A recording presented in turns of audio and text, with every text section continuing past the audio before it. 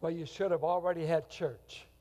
If you sang these songs with your heart and with your mouth, some of you, you have to open your mouth to sing. We're going to take it after the sermon. Good. The offering, don't let me forget. Chuck just let me know that we now have available a series we did, Don't Waste Your Life. And in light of the message today, you may want to get this at the bookstore. Did you know that most people are wasting their life? No, you don't. That's so weak. You don't know. But I'm going to show you from the Word. Okay? And it kind of goes into the message title. Are you tired of serving God? I see some folks, as soon as they get saved, they get tired. They can party all night before they get saved. They get saved, they do good to get here on Sunday. Did anyone ever party till 2 or 3 in the morning and still go to work at 7? Yeah, I see hands, yeah. I know my brother did. He lived with us, I know. Had to wear shades to church because his eyes were so bloodshot from drinking. I know. I know some of you wearing your shades. No, that's okay. Sin is a hard taskmaster. I come up with this title. I'm going to tell you where we're going to go. Is a while back,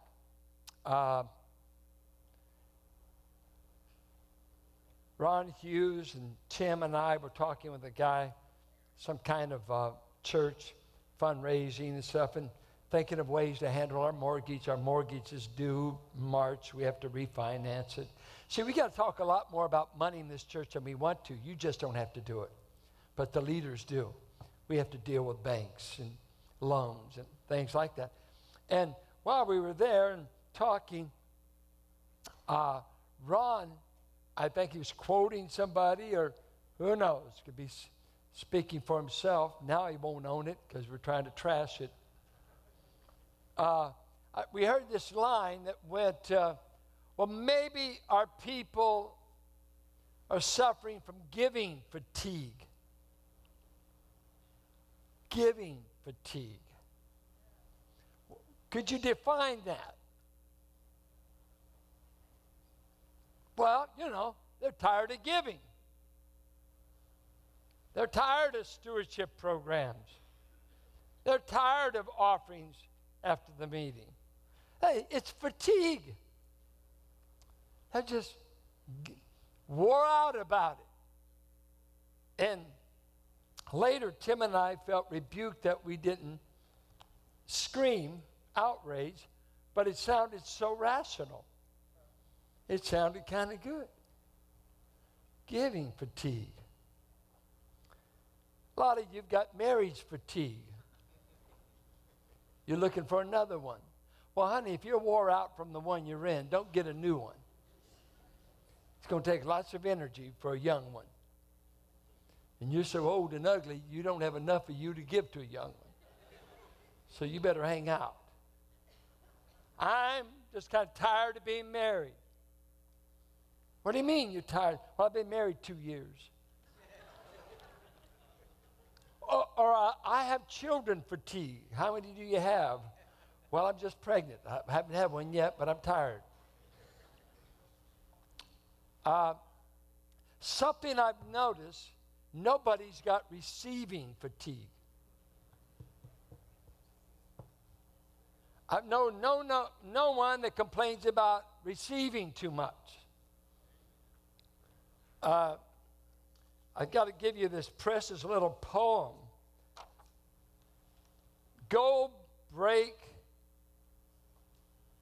to the needy sweet charity's bread, for giving is living, the angel said.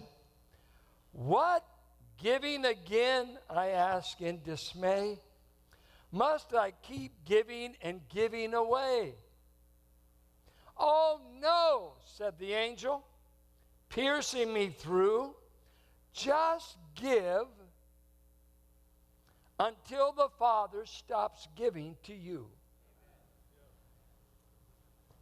Whenever God stops giving to you, find an excuse not to give. But then the Macedonians will outdo you, because in deep poverty, they not only gave what they had, but they gave themselves. I looked up this word for fatigue, and I thought it was my biography. It says, because I've been sick for a month with this cold, and I hate it because I don't want to whisper when I preach. Let's whisper about sin, but I want to get loud about God. If you don't like that, too bad. You're in the wrong church. I don't think God is the undertaker. He doesn't bother cymbals, clapping, instruments. No. Go to the cemetery. It's quiet and it's orderly. I take the book of Psalms to tell me how to do church, not your tradition. Psalms is good enough for me. Listen to what fatigue means. Low energy. Well, with this cold, believe me, all you want to do is sleep. And Carolyn said, well, that's all you've been doing most of your life anyway. Low energy, exhaustion, tiredness, weariness. The antonym is energy, the opposite of that. So I thought, well, I want to look up the Greek words for this. Couldn't find fatigue, but you find the word faint or lose heart from the same Greek words. And it means become weary, tired, to lose heart. It's used that way, to despair. It was used of a woman getting ready to deliver a child, and she becomes afraid. And so it was used of fear, so giving in and throwing in the towel that she just is abandoning herself to fear in this process. To lose courage, to flag, to faint. And so I looked up the 6 places in the New Testament where the word is used, and I thought we'd look at it. Let's go to 2 Thessalonians. 2 Thessalonians, that's in the New Testament. Right after Zechariah. Are you there? 2 Timothy. Okay. I'm an antiphonal preacher. Talk back to me. You've wanted to talk back to preachers? Talk back. Ushers, take out those who don't agree. Verse 13.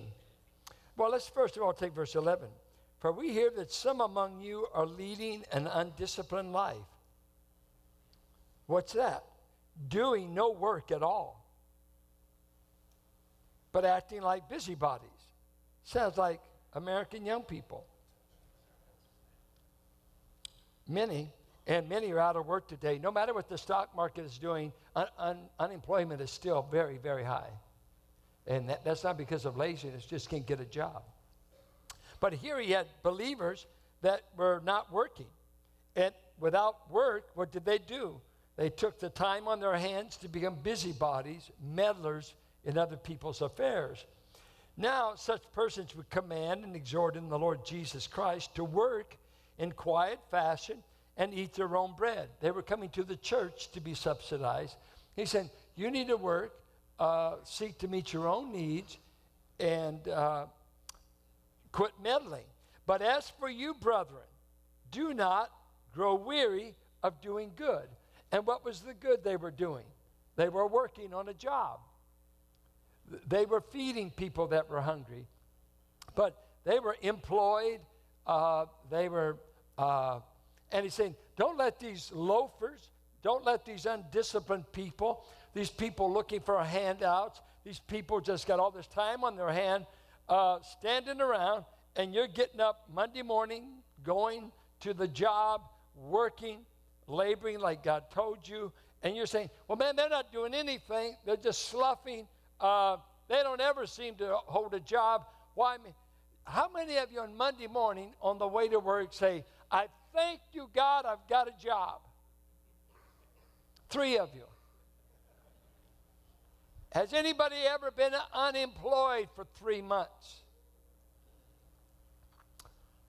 I grew up with a depressing father that could talk about waiting at the gate all day and hope you can work all day for $1.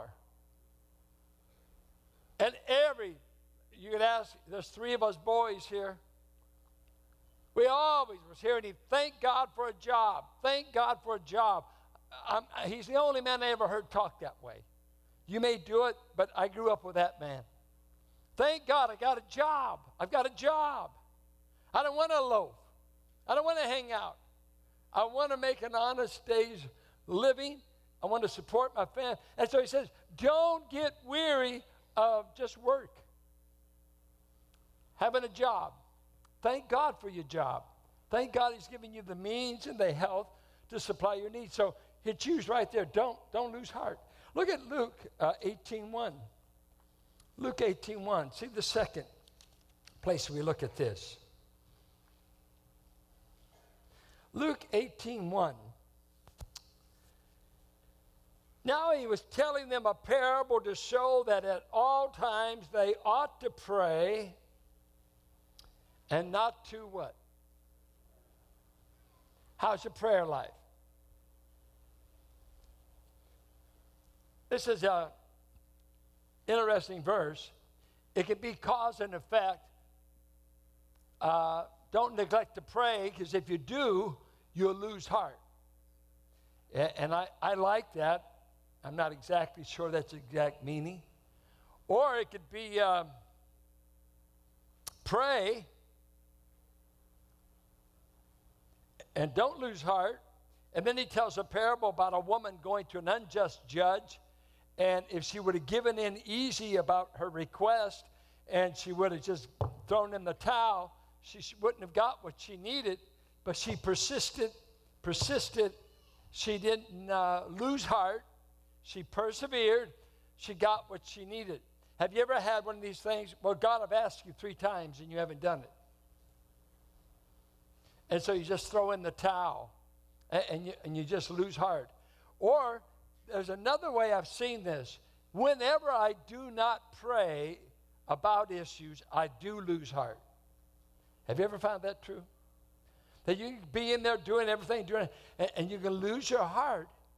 Or it's the idea, don't lose heart at this matter of praying. Be like this woman who persevered. Don't give up so quickly. Don't lose heart. Don't become faint. Don't just throw in the towel. Well, let's look at 2 Corinthians. So, when it comes to work, don't lose heart. When it comes to prayer, don't lose heart. 2 Corinthians 4, when it comes to ministry, listen to this. Therefore, being a new covenant minister, since we have this ministry, as we received mercy, we do not lose heart. God has given me a ministry, Paul says. I'm being chewed up and spit out by the Corinthian church. It's the most heartbreaking epistle to see how they treated Paul. Bad. I've gone through one thing after another, but he said, I received my assignment from the Lord. And he goes on in verse 2, I'm not a crook. I'm not peddling the word of God. I'm not unethical. But I'm not going to lose heart at doing what God's told me to do. Now, here's a good question for you to answer. What gets done in the body of Christ that God does through you? If you died, would anything be missing in the body? Or are you people that God saved on purpose, gave you a gift on purpose, created you in Christ Jesus for good works, Ephesians 2:10, that you were created with a purpose? I think of Rick Warren's The Purpose-Filled Life. So millions of people, no sense. Why am I here? Where am I going? What am I supposed to be doing? Paul was a man, I have a purpose. I have a ministry to fulfill. I'm not going to lose my heart. I'm not going to throw in the towel. If you listen to your heart, if you listen to people, if you listen to circumstances, it'd be easy to resign every week. Throw in the towel. Sunday school teacher. I think of you teaching young ones. They don't write encouragement cards. They don't give you Christmas gifts. They don't say you're doing a great job. Just think of those who teach our children how little feedback they get from the child themselves. They don't see 45 people on a one Sunday service say, I want Christ. It'd be easy to throw in the towel. Where are the results? What are the perks? Where's the kudos? Good job, good job. Little 6-year-olds don't do good job. Keep up the good work, teacher. No, they just don't. Too young. Is there anybody here that you teach because God told you to? You do this because God told you to. You're doing that, whatever it is, it does not matter. But you have a sense of mission under God, not this pastor. I can make you guilty in about 1 more minute. I know how. It just won't last. Guilt only lasts for that service. It doesn't keep you going. He said, I have this ministry from God. I know what he wants me to do in the body. I therefore do not lose heart. I'm going to keep at it. Verse 16, he uses the same phrase. Therefore we do not lose heart. But though our outward man is decaying, yet our inner man is being renewed day by day. What is he saying there? He's saying, I will not let hard times cause me to give up. My body may be sick, my circumstances may be tough, but I'm not throwing in the towel. I'm staying with it. I have a purpose, and I'm going to keep at it. Hard times won't make me. My body is going through all kinds of things. Paul was suffering eye problems, health problems. Get beat up as much as him, I think you could have arthritis. Seriously.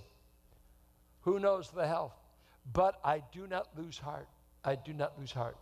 Ephesians 3:13, he uses this phrase, and there it's used, don't lose heart because you see what I'm suffering to be a preacher to the Gentiles. And he's telling the Gentiles, don't lose heart because you see me suffer. Don't lose heart. I think right now we've got Rose Burton dying from leukemia. I got a pastor friend in Oregon dying of leukemia. His wife has leukemia. We've got a Jerry Galvin suffering right now, battling his health. We got a Sandy McNeil whose father could die any moment, has just gone through a severe week of life, death, stopping bleeding in him, getting the cancer under control. There are all kinds of believers I know, good people that are suffering right now. And he's Paul saying, my suffering comes because I've paid a price to bring the gospel to you. But don't get discouraged about it. I'd do it all over again. I never forget, I was at a John MacArthur Pastors Conference one year. And when we were there, the last day, Saturday morning, they kept saying, hang out. We're going to wrap up the week with something special.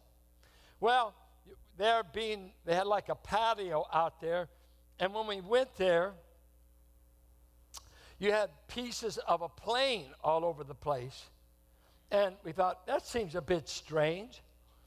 And we go and we look, and you go in the meeting, and so eventually the guest to be presented was Nate Saint's son. Well, Nate Saint was one of 5 men killed in Ecuador in the 50s, taking the gospel to a remote village and tribe of headhunters. Well, Nate Saint's son was there. Good. He's going to talk to us. Nate Saint gets up. He talks a little bit. Then all of a sudden he says something like this. I would like to introduce you to the man that killed my father. Dayuma, come up here. And this man that he was kind of like this, he looked like he's in his 60s, but he had just like a nervous energy about him. He's just like a boxer. You know, he just like that. He was just in perpetual motion. And he brings him up, and he starts interviewing him in his tongue. And before they go very long in the interview, he said, Dayuma and I'd like to sing a song to you in this Ecuadorian dialect. And they sing some praise song. He said, I never dreamed that the man that killed my dad would one day become my brother. Some would say my dad and Jim Elliott died in vain. It's stupid. It is stupid to lose 5 men in one day to a head-hunting tribe. What a waste of training. They went through Wheaton College. They'd all been trained in college. They were all intelligent men. They were pilots. They were this and they were that. But before he died, Jim Elliott had written in his journal these words. He is no fool to give up what he cannot keep. Your life, to gain that which you cannot lose. Look at Galatians 6. Don't feel sorry for a martyred church. Don't feel sorry that there are people today being killed in Iran, Iraq, Jordan, and Syria because they are gospel preachers. Do not feel sorry for them. Listen to what he says in verse 6. The one who has taught the word is to share all good things with the one who teaches him. What is the verse saying? There ought to be a reciprocal relationship through you being taught the word and taking care of those who teach you. Now, some would limit this just to maybe itinerant preachers, pastors. It's probably some take it to be a bigger concept. If a local church or whatever ministry is blessing you, some way reciprocate with it. Reciprocate back and forth. We give to you, you give to us. We may be giving you something spiritual, training, whatever. You give something that helps pay the rent or helps buy tires for the teacher that's broke. Whatever. It's reciprocal. Then he says, do not be deceived. I wonder why he said that. Because we are stupidly deceived. And what are we deceived about? We're not only deceived, but we mock God. And this is very scary. And do not mock God. So 2 errors. I'm self-deceived, and in my self-deception, I say something astoundingly stupid and sacrilegious about God. And that is this. I deny this principle. God has said, you will always reap what you sow. And if you don't believe that principle, you're mocking me and you're deceived.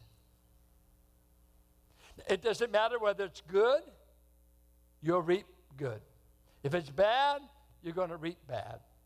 If you sow pennies, you're going to reap pennies. If you sow dollars, you reap dollars. If you sow a life, you're going to reap eternal life. Now, what's interesting, he's going to say in verse 8, there's only 2 fields you can invest your life in. Oh, not 3, just 2. Just 2. One field is rotten. The other field is eternal. Eternal life. Let's look at what he says. For the one who sows to his own flesh, whatever a man sows, this he will also reap. That is a principle, whether it's farming, whether it's good, money, service. just anywhere you use that principle, it is true. For the one who sows to his own flesh will from the flesh reap corruption. Now that is strong. That word corruption there is used of a decomposing body. The skin worms are turning it. In Bible land, you buried within 2 days. You had no embalmers. You had no cemeteries. You had no mortuary. You immediately, for the skin worms, turned your loved ones into a stench and into food for worms. That quick. Animals rotted quickly. They had no humane society to come up and put them in a bag. Decomposition happened everywhere. The meat spoiled quickly. No refrigeration. Meat was rare because of the rotting condition of the human situation, whether it's animals, human beings. So he says, he that sows to the flesh, the field, the flesh, sin. He talked about the flesh in chapter 5, all these categories of sin. Just self, maintain physical things, just self. That field. You either sow there, or he's giving them another field. You can walk after the flesh, or you can walk after the spirit. You can sow after the flesh, or you can sow after the spirit. You will reap from the flesh, and you will reap from the spirit. Now, let's ask ourselves a question. Nate Saint, Jim Elliott, and your 3 associates, what field did you invest in? The flesh or the spirit? You got Dayuma standing up here, singing and doing his dialect and looked like an agitated or an energetic old man, beaming. I believe he got eternal life. Why didn't Saint pour all of his life into making money or making a name or doing something just over here? The American dream, be rich. He said, I'm going to pour myself into the jungles of Ecuador if I could just reach one Dayuma for Jesus. You idiot! You fool! And Jim says, I'm no fool to give up what I can't keep. I can't keep my life anyway. To get what I can never lose. Dayuma, I'm going to be with you in heaven forever. Let's take a Sunday school teacher. How foolish to prepare a lesson on Saturday night for a bunch of kids. Good night. The little sinners, you know. Especially yours. The sinners. Why feed the poor down on 2nd and McDonald? Good night. Christmas is rolling around. My grandchildren need better gifts. I don't have time. I'll be getting all these donor letters coming from the Bay Area Mission. Help us this time of the year. Hey, I want to help myself. Okay. What will you do? Get a bigger turkey? The insanity of these two worlds, these two fields. Our young people today, they have so little to live for. Oh, listen to me, young people. The greatest thing you can do is to pour your young lives into the things of the Spirit, the things of God, the things eternal. I think of my dear wife, saved at 8. And when I met her, she was teaching children. Her grandma and grandpa took her to a church in Martinez, got saved at 8. Her mom and dad were going awry, drinking themselves into a divorce. She poured her young life into church, kids, youth group, well, on down.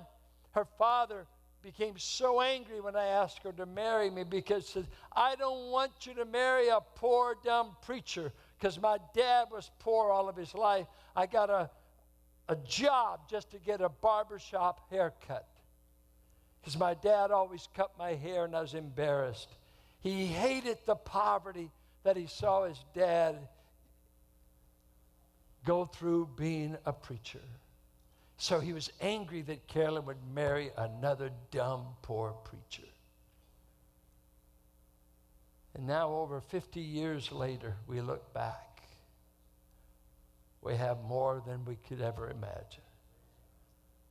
Got more clothes than I can wear for 10 men. I need to empty my closets again. After I give my offering today, I've got more than my father could have ever imagined left. My brother and I remember my brother when he moved in with a bag, and in that bag, that grocery bag, was all of his earthly possessions. He was that spent and broke.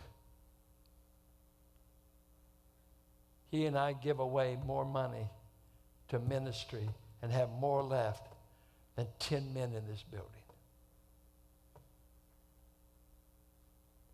He just found out what to invest in.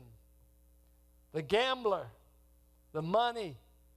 Then he got right in this church. He started paying for single mothers' kids' teeth to get fixed. He started helping single mothers put their kids through school. He started supporting missions. He started mopping our floors. I landed this church. I don't know how many dollars in debt.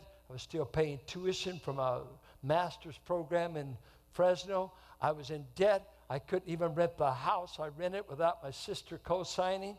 And the man cussed me. He said, "You insult my intelligence by trying to rent my property." I said, "Why?" "Because I asked you what you work at, and you said nothing." You said, "What's your income?" I said, "I don't know." "What's your vocation?" "I'm a pastor."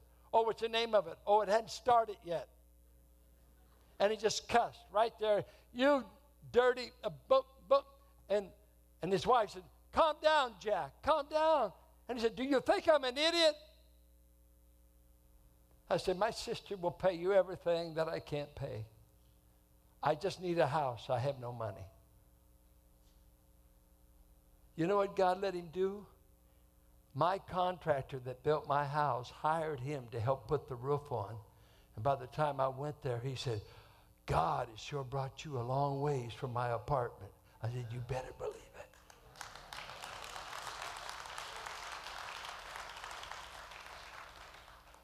You're a work hand on my house. The boy that couldn't even promise you the rent. I only lasted 3 months and moved in with my brother. Fools for Christ. Sow in what field? Everything you sow to the flesh can be measured by this. You're going to have to take it to the dump or it's just going to rot anyway. Your house, your clothes, your money, it rots in a different way. You pay it all in taxes, or somebody robs you, or something happens. Money once received doesn't last long. It has a way to fly.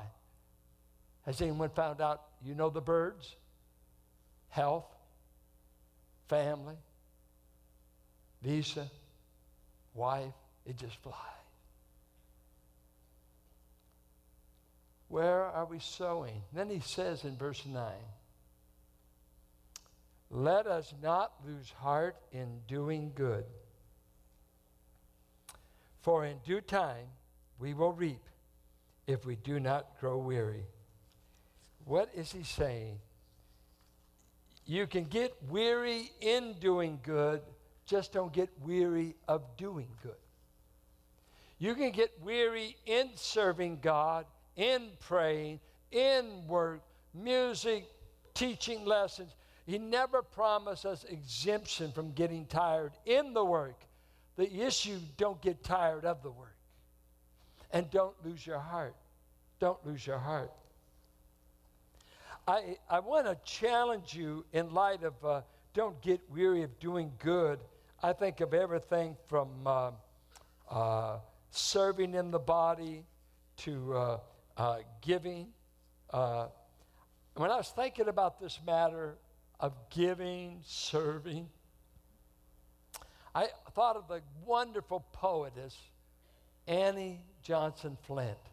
They took one of her poems and they turned it into a song. And here the other day I was going around the house and I said, Carolyn, help me. I don't know this song, but I've just got these one words. This one line's going over and over in my mind. Let's see if anyone's old enough to remember this song. I'll give you free coffee after church if you get it. The song goes, I can't do the melody because you'll get, He giveth and giveth and giveth more. Margaret. Again. It goes this way. He giveth more grace when the burdens grow greater. He sendeth more strength when the labors increase. To added affliction he addeth his mercy. To multiply trials, his multiplied peace. His love has no limit. His grace has no measure. His power has no boundary known unto men.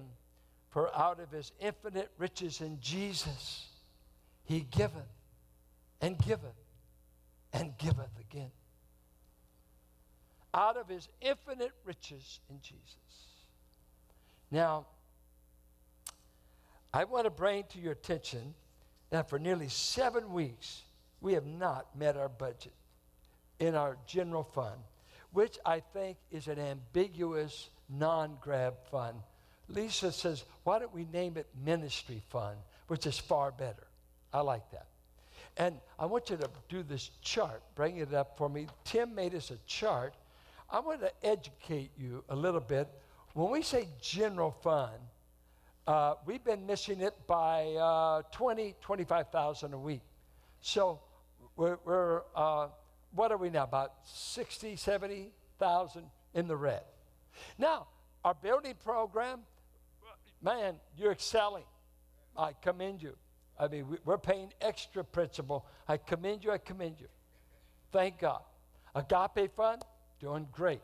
Missions fund, God's blessing. I mean, you're giving somewhere. I'm not here to rebuke. I'm here to educate you a bit. But if we don't support the general fund, we shut down operations. We just dispense with all of our missions giving, give it away, and say we don't function anymore. Why? Because our operations come out of general. But nobody gets a burden or say, oh, I just feel burdened in the night to give to the general fund. It just grabs me. What you get the burden for is missions. You ought to. It's wonderful. Agape, helping the poor, and maybe pay off this building. That's wonderful. Can't fault any of that. But if we don't have a priority, that over here, our next year's budget, we're already working on. So far, we've dropped to $150,000. I don't know how many more thousands we'll have to drop. I just hope we don't have to lay off people. We may have to. We're not above it. We will lay off. We got to meet. We got to be in budget. And out of this, just to give you an idea, you can't probably see that print. We may give you a copy next week. Out of that, we pay. You know how much our utility bill is a year? Someone take a guess. What is it? About $120,000. That's about $2,000 a week. $2,000 a week. Now, and we have to pay, let's see, $8,000 a week rent. So that's $10,000 a week. Now, I don't have a burden for utilities. I know you don't.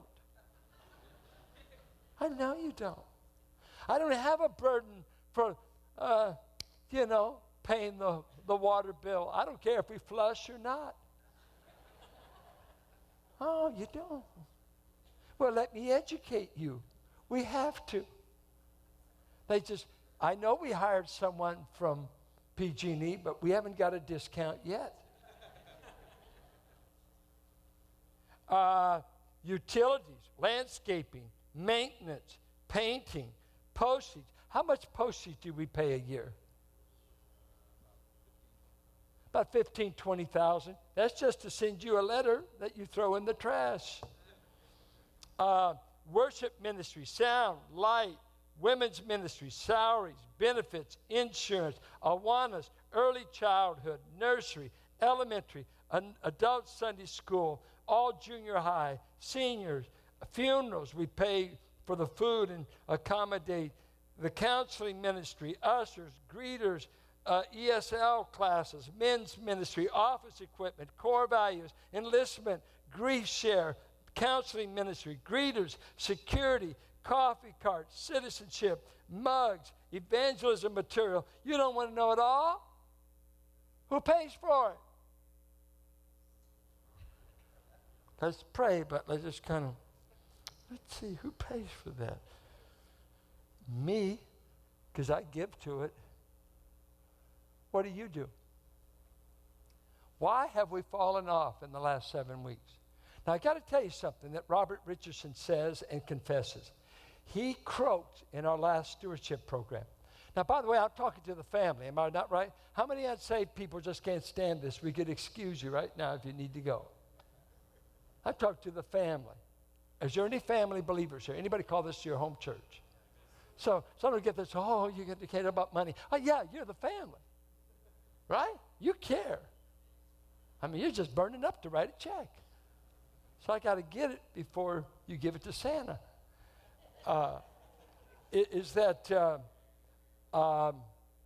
Robert said, I did not want to be in your last stewardship program. And he was of a negative spirit. He was not a help a whole lot. Robert, get the tape. May God bless you. It's true. You weren't. It was some of those on staff that pulled together, and you people, because he said, you're promoting two things at the same time, and you can't do it. I don't want to be a part of it. What is that? You're going to try to teach the people to give over and above giving, when over here, they're not even measuring up to regular giving. How can you do both? We said, we don't know, but we got to have both. We've got to cover the mortgage, and we got to teach people to support our general fund, or else we're not going to make it. And he said, you can't do it. You can't do it. Well, we had the largest commitment to the building fund. I think it's 2.7, 2.8. So it was large, the largest we ever had. Plus, so many of you, as we went through the giving, generous giving book, many jumped on board and became regular givers, so that we started meeting the budget. We were flying, because many of you that give less than $300 a year to this church and God's word, you're not a giver. You've never learned to give. And some of you have either fallen back, or maybe regular givers have lost heart, given up. Let me say this, there's no place for giving up until we're home. I'm not going to give up in praying. I'm not going to stop preaching. I'm not going to stop loving God, stop serving, stop giving. Ruth Fox got me after first service. She said, oh, that they could discover the joy of giving, and they'll never worry about fatigue. The fatigue is setting on your money and not giving it to the cause of Christ. And let me say this. I find a lot of times businessmen, they get challenged by these bigger challenges. They get challenged by this organization, that, because they'll pursue them more. And I went to a church. I went through a doctorate with a man that pastored a large church in New Jersey. He wanted me to succeed him. He's about 12 years older than me. And he talked to his elders, said, I found the preacher to succeed me.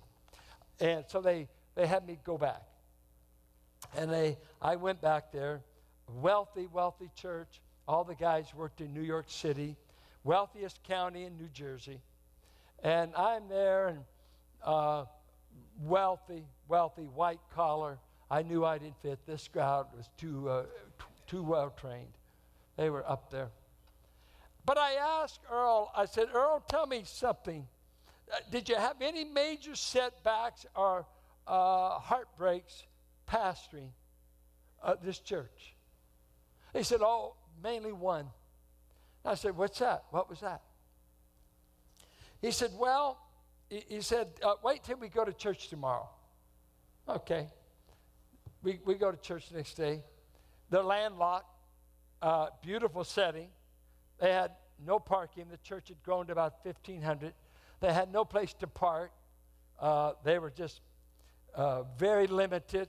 And then that day he said, this is my disappointment. I said, tell me about it. He said, we had 15 to 20 acres that came open for us next door that we could have bought for a song and a dance. Very cheap. Us being a church, this group wanted to make it available as cheap as possible. Prime land next to the church. He said, wow, it was just a godsend. We go to the board. We presented this wonderful offer. One of the board members spoke up, and these were his profound words that changed everything. He said, we are not in the land business, but in the soul business.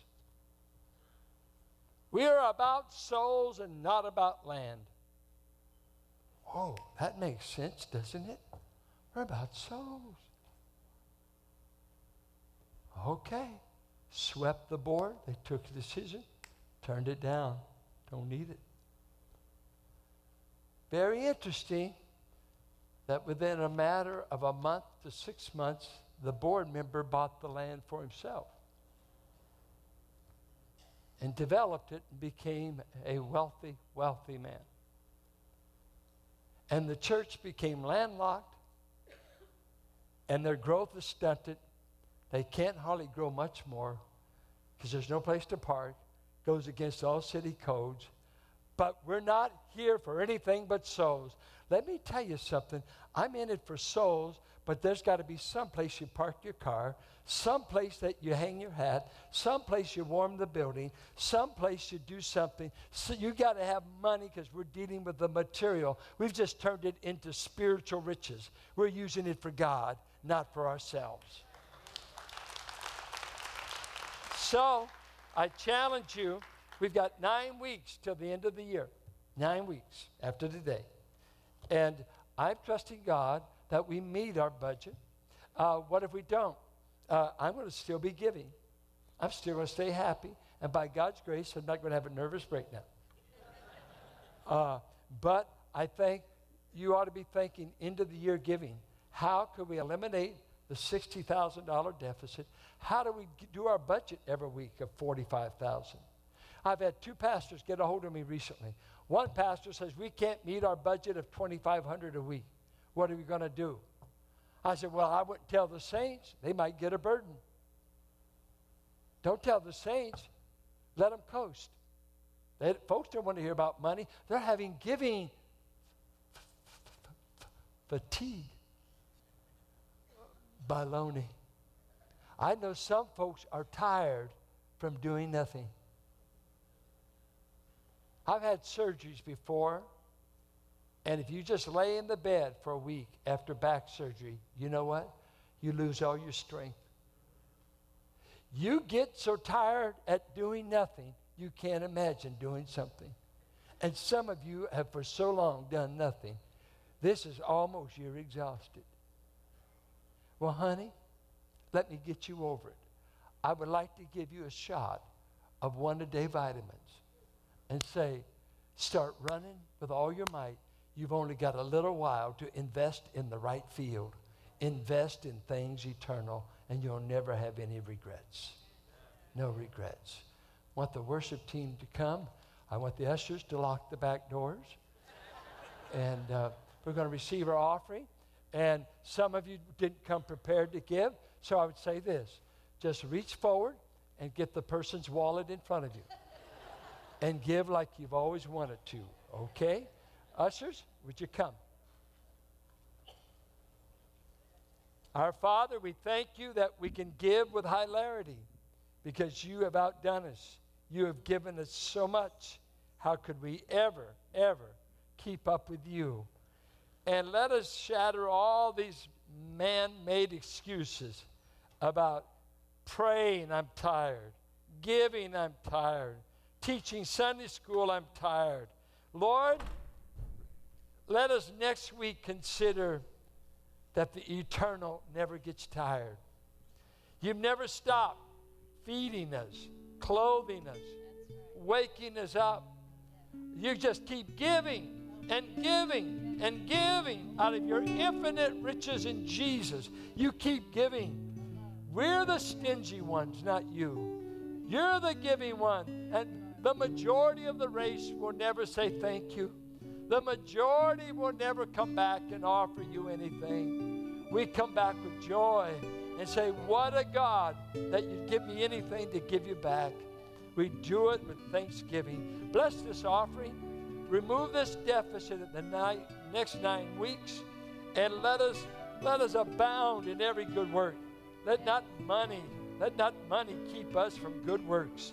I pray. Let us take it out of thy hands of Hollywood. Let us take it out of thy hands of things that aren't good for us. Let us take it out of the hands of the flesh and put it in the field of the Spirit. Oh, I'm so glad that Nate Saint and Jim died for Diuma. They died taking in the gospel. And Jesus, you died for him on a tree outside of Jerusalem to die for that pagan headhunter in the jungles of Ecuador.